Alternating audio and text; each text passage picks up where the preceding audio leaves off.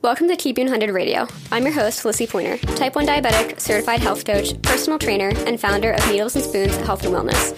Inside this podcast, you'll find the real and raw conversations around diabetes management, including the lessons that we don't learn in our endo's office, my best tips and trainings, and conversations from the experts that I trust inside the community so that you can create more predictability in your diabetes management and feel empowered while doing so. Let's dive in. Keep 100 Radio is brought to you in collaboration with SkinGrip, the only patch company that I trust with my diabetes devices.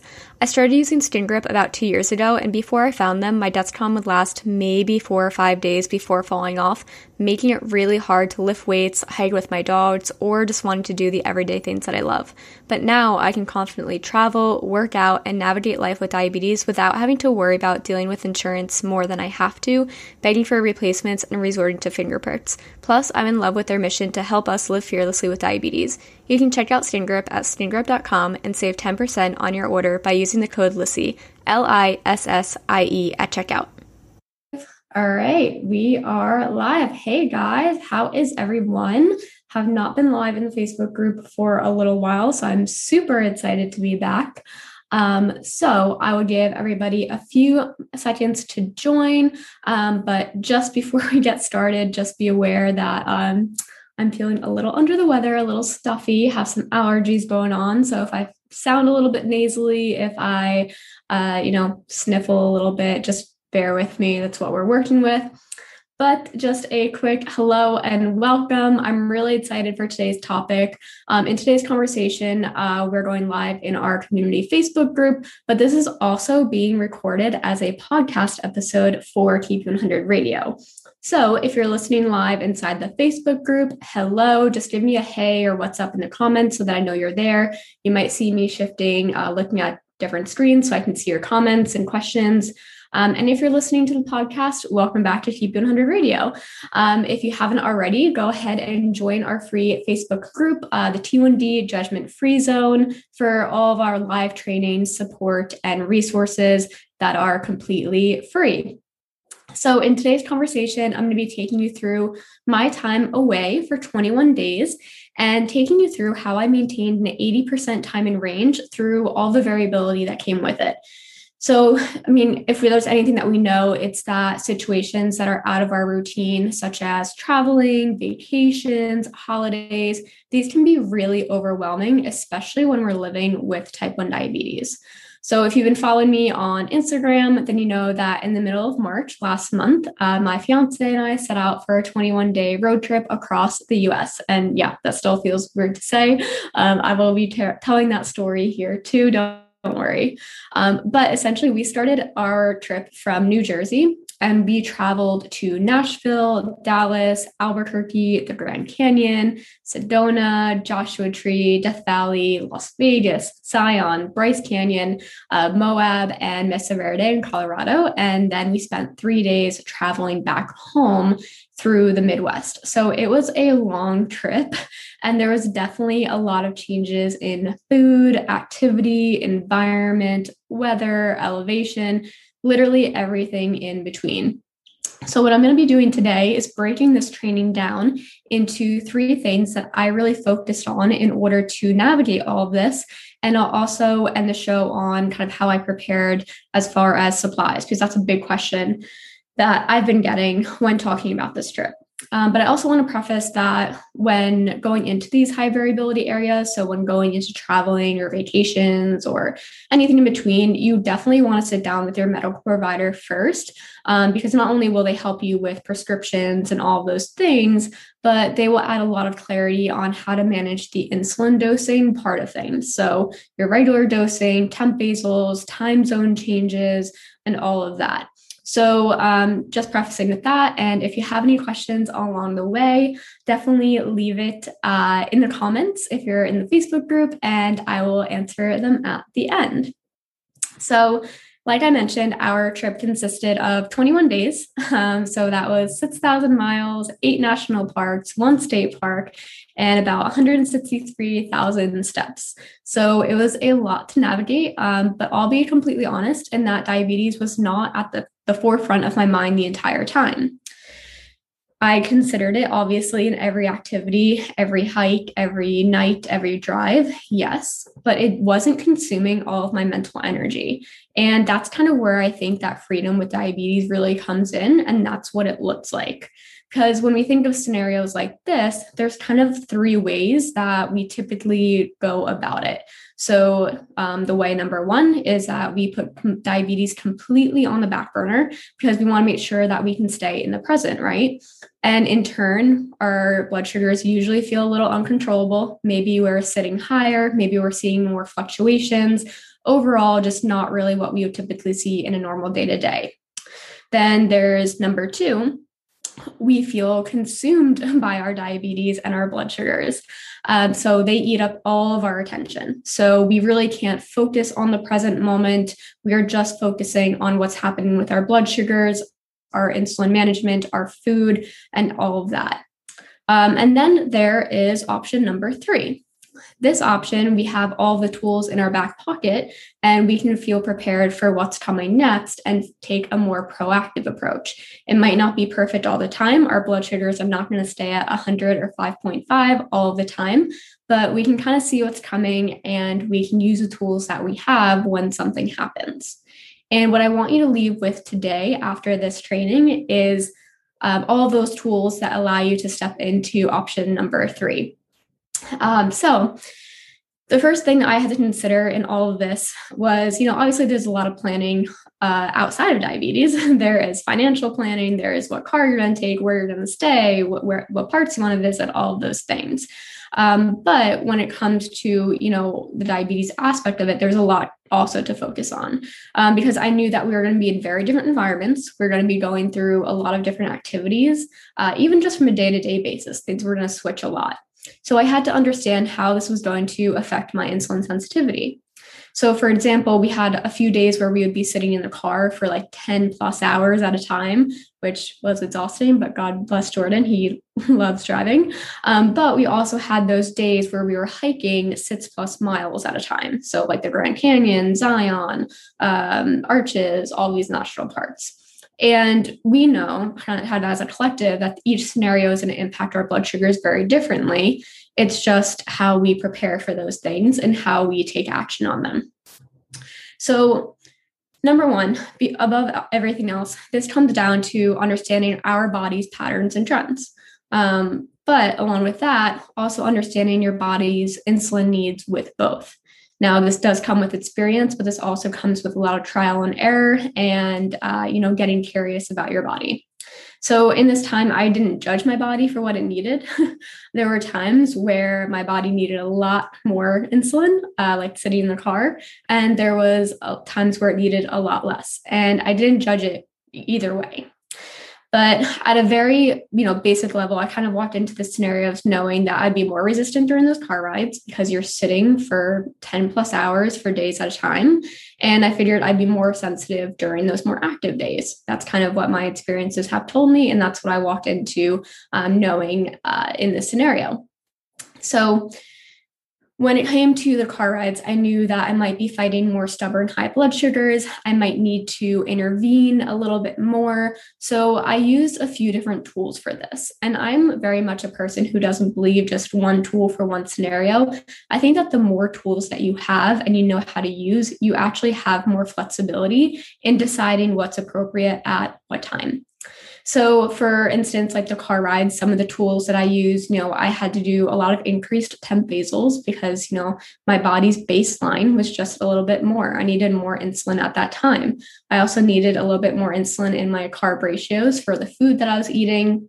And then along with that, you want to think of outside of insulin management, how can I support my body during this time of more resistance or more stress? So some things that I used for those was number one, water. Hydration is going to be your best friend when you have stubborn high blood sugars.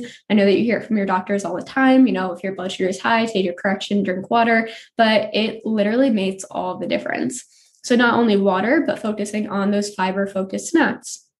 So when we were packing for our car ride, I'll go into this a little bit later, but I made sure to have a lot of fruit. So like mandarins, bananas, apples, and I know that there can be some, like sometimes we're scared to eat those things because like they have more sugar and they can spike our blood sugar, but they're actually like really solid for fiber. So those were some things that I made sure to include in, along with making sure that my body was hydrated, making sure that I was moving my body as much as I could during those like the gas station stops. And then on the other end, we had those times where like I was a lot more insulin sensitive. So for example, we went on a lot of hikes. We visited a lot of national parks, so there was a lot of trails, a lot of walking opportunities. So for things like this, some of the tools that I was able to use were minimizing insulin on board so that I wouldn't have big dramatic drops in my blood sugars, decreased temp basals, and more protein focused snacks to try and keep my blood sugars just more stable than I normally would have. So I'll kind of take the Grand Canyon as an example because this was definitely our most strenuous hike. This was a 6-mile long hike, about 3 point something miles there and back. There was a like dramatic elevation. If you've ever been to the Grand Canyon, then you know exactly what I'm talking about. We did the South Kaibab Trail, if you've ever been there. So it was pretty long and it was very strenuous. So I'm going to kind of take you through my decision-making patterns and my personal strategy, but just note that you should never base your decisions off of mine. This is just kind of me walking you through my decision-making patterns in that time. So the morning of the Grand Canyon, we knew that we wanted to go pretty early. We wanted to get to the trail around 7 or 8 a.m. I think it ended up being more around 8 a.m. because it was snowing, of course. Like it was beautiful in New Jersey, but it's snowing at the Grand Canyon. So we noticed we went a little bit later. But the morning that I woke up, first of all, we woke up at like 4 or 5 in the morning. I was not that hungry, so I kept my breakfast pretty light, but I centered it around the PFF method that Jess, our co-coach, teaches inside of TP100. So I made sure that this was based off of protein. I wanted to include some fiber and obviously some carbs. So I believe I had like 1 or 2 hard-boiled eggs and then like 1 or 2 mandarins just to make sure that my blood sugars could be a little bit on the higher side, but I didn't want them going too high. And then along with this, I made sure to do a decreased temp basal I started about an hour before the initial point of the hike when we would be leaving. This backfired on me a little bit, not gonna lie, because we actually ended up going to the hike about an hour later because of the snow. So my blood sugars did creep up to the low 200s before the hike even started. But to be honest, that actually held me up pretty well. Throughout the entire hike, I was kind of like 190s, 200s. And then until we stopped for lunch, which then I had a little bit of a bolus for my peanut butter sandwich. And I did actually end up going a little bit low after that. But, I didn't have to worry about low snacks for the majority of the time. I was able to enjoy the hike and I was able to enjoy the proposal. There's a point called Ua Point or Ua Lookout. It's like where we look out and everyone's like, ooh, ah. And that's actually where like we went up. We're going to just get a picture on one of the rocks there because the view is absolutely gorgeous. And so I take a picture of Jordan and then he like goes and takes a picture of me. And he's like, let's just get one together. I'm like, yeah, you're right. Like, let's do that. And then so he gives his phone to like a random guy, like really hoping for the best that he would get like some good pictures. And so we get a good picture on the rock. And then he's like, wait, one more. And then he turns. It's funny, like he starts turning and I'm like turning with him because I'm like, oh, he wants to get another picture. So I'm like turning my body. He's like, no, stop. And this guy actually knew well enough to like turn the phone on video.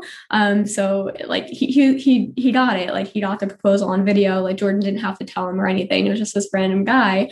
And of course, he like has his 2 fingers on the phone, or we think that's what happens because like the whole video is so blurry. It kind of like goes in and out of focus. So that part didn't go too well, but it was really nice. It was really sweet. There were other people around, like they started clapping and like I'm a really awkward person. So I'm like, what's going on? But it was really just an incredible view and great hike.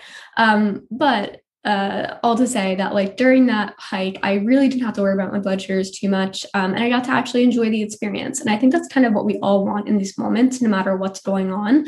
We really want to enjoy the experience at hand and be able to stay present rather than constantly having to take out our phone, hear alarms, make adjustments to our insulin, eat low snacks. That's really frustrating when all you want to do is enjoy the views, enjoy the hike, enjoy the experience.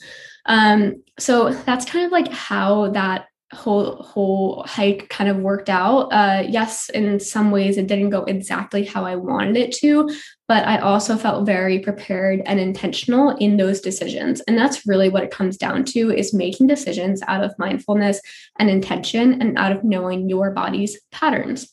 So that's just one example. We did a few other hikes, but really for the most part, like might have had some lows here or there, but like really like it's possible to do these things without just dropping low all the time. It's just all about your strategy that you're using. So that's number one. That is number one thing that I focused on, was really understanding how my insulin sensitivity and resistance would change throughout the entirety of the trip, and doing my best to be very, very intentional about that.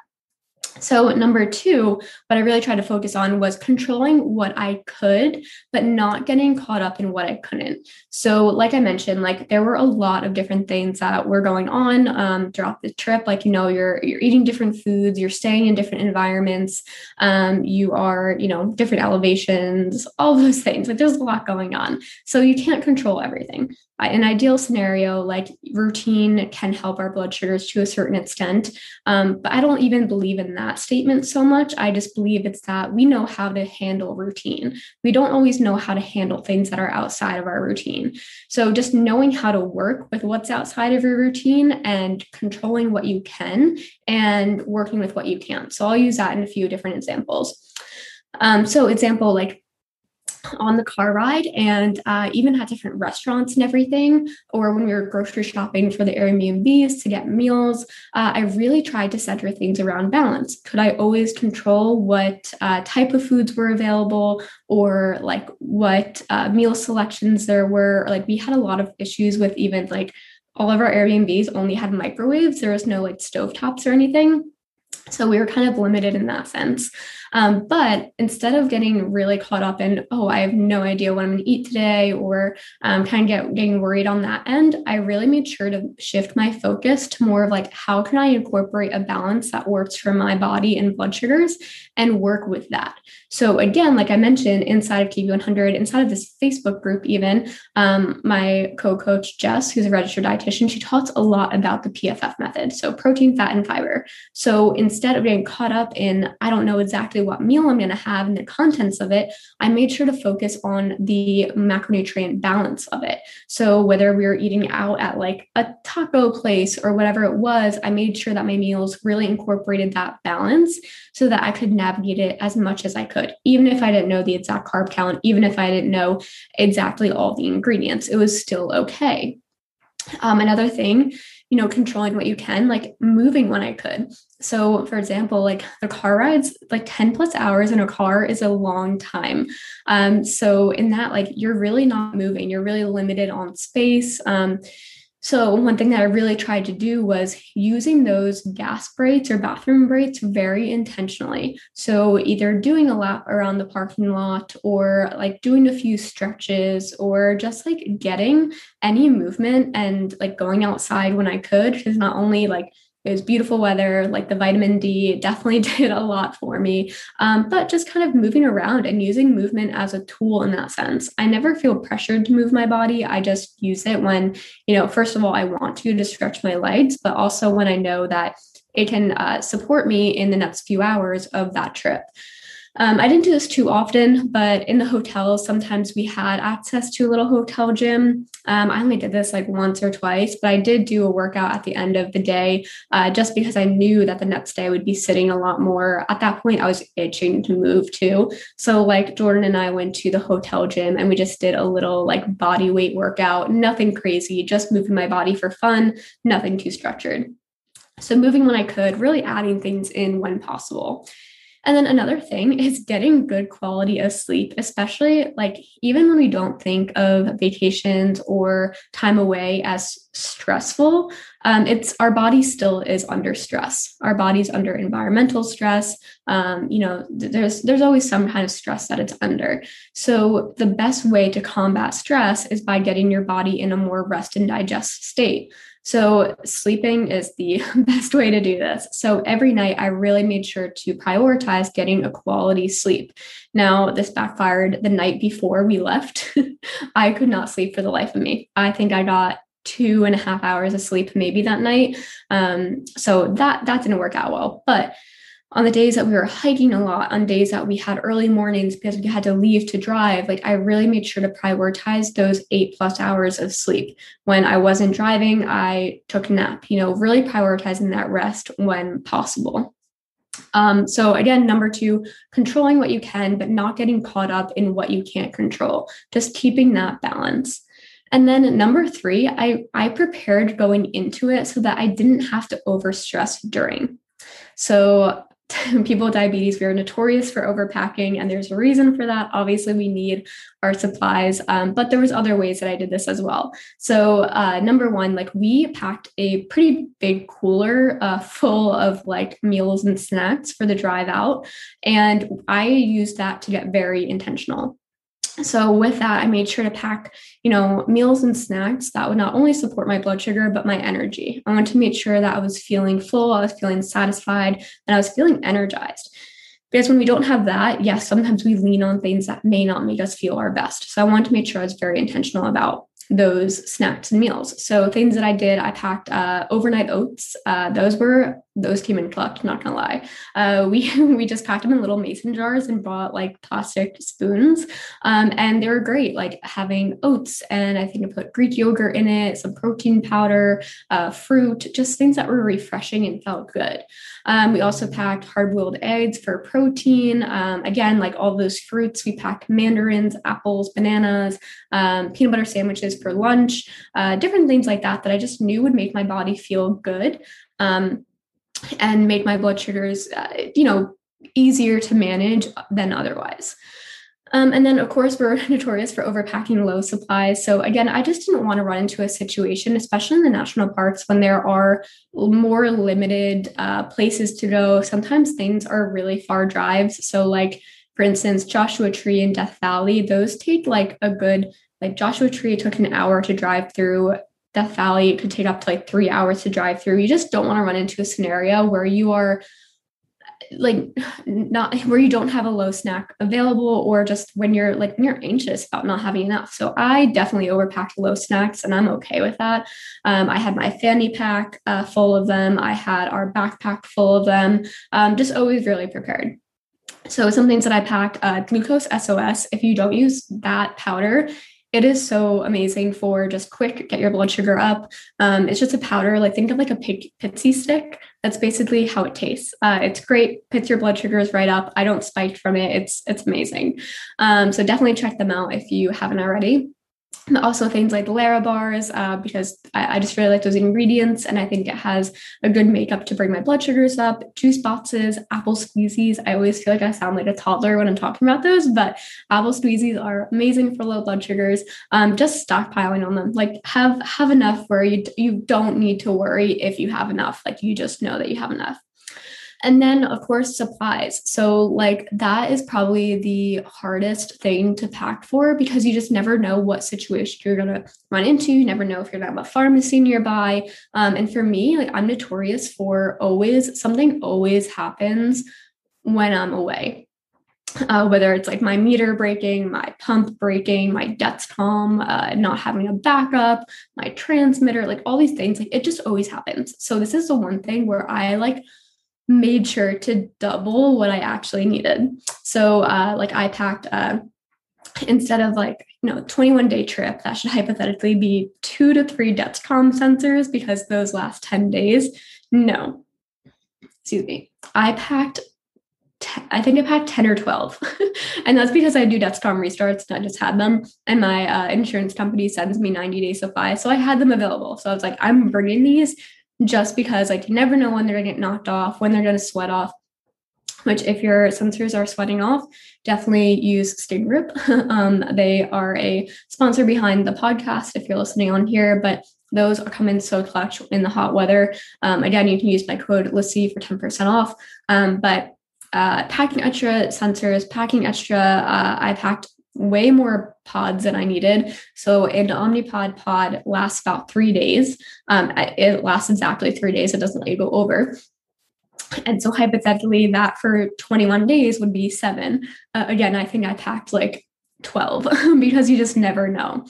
But along with that, like, packing your insulin, but then like bringing back up for the supplies in case anything goes wrong. So I made sure to pack syringes in case my pump completely malfunctioned. I made sure to bring batteries as backup, test strips, a backup meter, bringing your glucagon. Like, you really want to make sure that you're prepared, just because you never know. And again, in a situation like this where you are like out in national parks and like you don't know exactly where pharmacies are or even other people, like you want to make sure that you're prepared as possible. So that's exactly what I did.